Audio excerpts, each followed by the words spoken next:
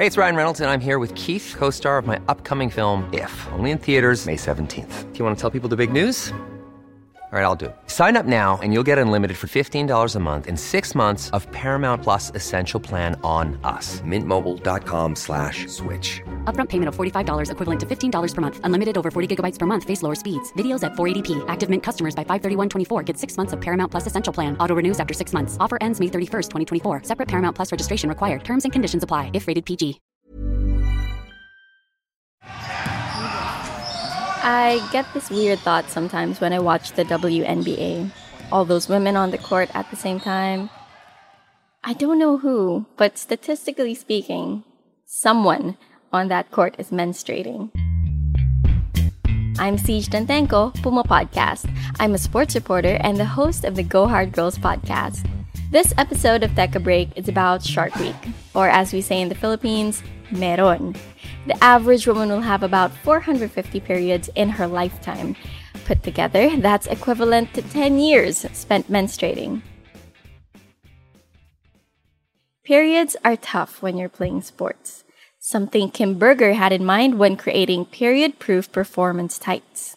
So hi, my name is Kim. I'm a senior product manager at Adidas and I'm responsible for performance tights for the brand. That project came to me, I would say, roughly 2 years ago. There's so much great stuff that we learned from our athletes. One thing that really stuck with me is, like, we talked to high school athletes in the US and they told us that before a game or a match, they would sometimes sit in the mud or grass to get stains on their tights because they would feel more confident or secure having stains on their tights so nothing would be visible in case they would have period leakage. And I thought it was such a powerful insight. And I thought, like, no one should have to feel that way or have to do that. It's what girls talk about in the locker room. Check my shorts. Do you see anything? Kim herself was active throughout her childhood and teen years, competing in track and field and dancing ballet. And especially, ballet, you just wear a leotard and tights, and it was definitely something that made me feel uncomfortable and something I just Kim found herself holding back during her period, which isn't surprising. A 2019 study found that 1 in 4 girls drop out of sports in adolescence due to fear of period leakage. Studies as far back as 1988 were already talking about how the fear and social stigma around periods limits girls' participation in sports. I also didn't think much of it because for me it was just normal. But now looking back, especially now that I'm more educated on that topic, I work in that industry, I just think it's a shame. And there's clearly a difference in imbalance, right, to sport if you look at it also from a gender point of view for those who menstruate and for those who don't. I think it's good to have had that experience yourself and have been active through my teenage years to work on that product. So you also have kind of like a, emotional relationship to it. The Adidas Tech Fit period-proof tights have a new technology they call Flow Shield. It's a set of absorbent layers with a leak-proof membrane. To be clear, we weren't sponsored for this episode. I'm just really interested because periods used to be one of those taboo topics in sports. And lately, more athletes have been speaking publicly about their cycles. We tested it with over 100 female consumers or athletes, making sure we optimize the shape and the size, that it's really comfortable and she feels secure and confident wearing it. It's so tight, making sure that pad really is almost not there. You can't feel it. Just from a fit and feel perspective, that was the biggest challenge. It's been wonderful to see more people and brands talk about women empowerment. But it's not enough just to say girl power.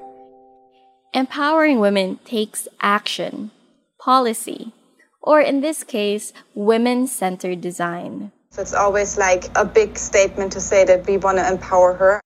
I think it's just super important to start with the consumer-led insights. If you're a designer or if you're in product marketing, everything should be built for purpose. Designing for women doesn't mean making the same product, just in neon pink. It means addressing women's concerns, like a sports hijab for Muslim women, or maternity tights with a foldable waistband. It means assessing the way you do things and changing for the better. For many years, Adidas running shoes for women were based on the proportions of men's feet, just smaller. But in 2016, they came out with their first running shoe engineered from women's measurements. It had the floating arch support to address one of the biggest pain points women have with their feet. Women-centered design is important because so much of our world has been designed for men, even when we don't realize it. A study commissioned by the EU found that when a woman is involved in a car crash, she's 47% more likely to be seriously injured. Why? The crash test dummies used in designing cars are based on the average man. Whether it's major safety features or everyday quality of life improvements like sportswear, designing for women matters. I think it's so, complex and specific in a way. The female anatomy is different, how you move, how your body moves, your body shape. Period-proof sportswear and other innovations matter because it's one less thing for women to worry about. One less barrier to girls staying in sport. Staying in sport is so important because you develop a kind of drive. It also gives you purpose, endorphins from working out. It's just something that everyone should be able to do if they want to do it. And there shouldn't be any barriers besides maybe I don't want to do it because I broke my leg, right? But everything else shouldn't be a real barrier to entry or to stay in sport. And I think there's so many powerful stories that we heard. It gives them a sense of belonging and team spirit, and it's just something that no one should miss.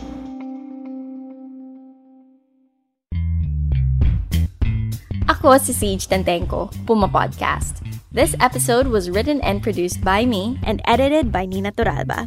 Before we go, I want to leave you with a never-before-heard clip from our 2019 interview with the NU Lady Bulldogs.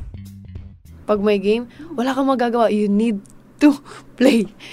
Example, yung senior namin, di niya alam na magkakaroon siya that day in a game. During the game? Yeah, meron. Ano jersey color niya? White! No! If you want to hear more about sports from a distinctly Filipina perspective, listen to Go Hard Girls wherever you get podcasts.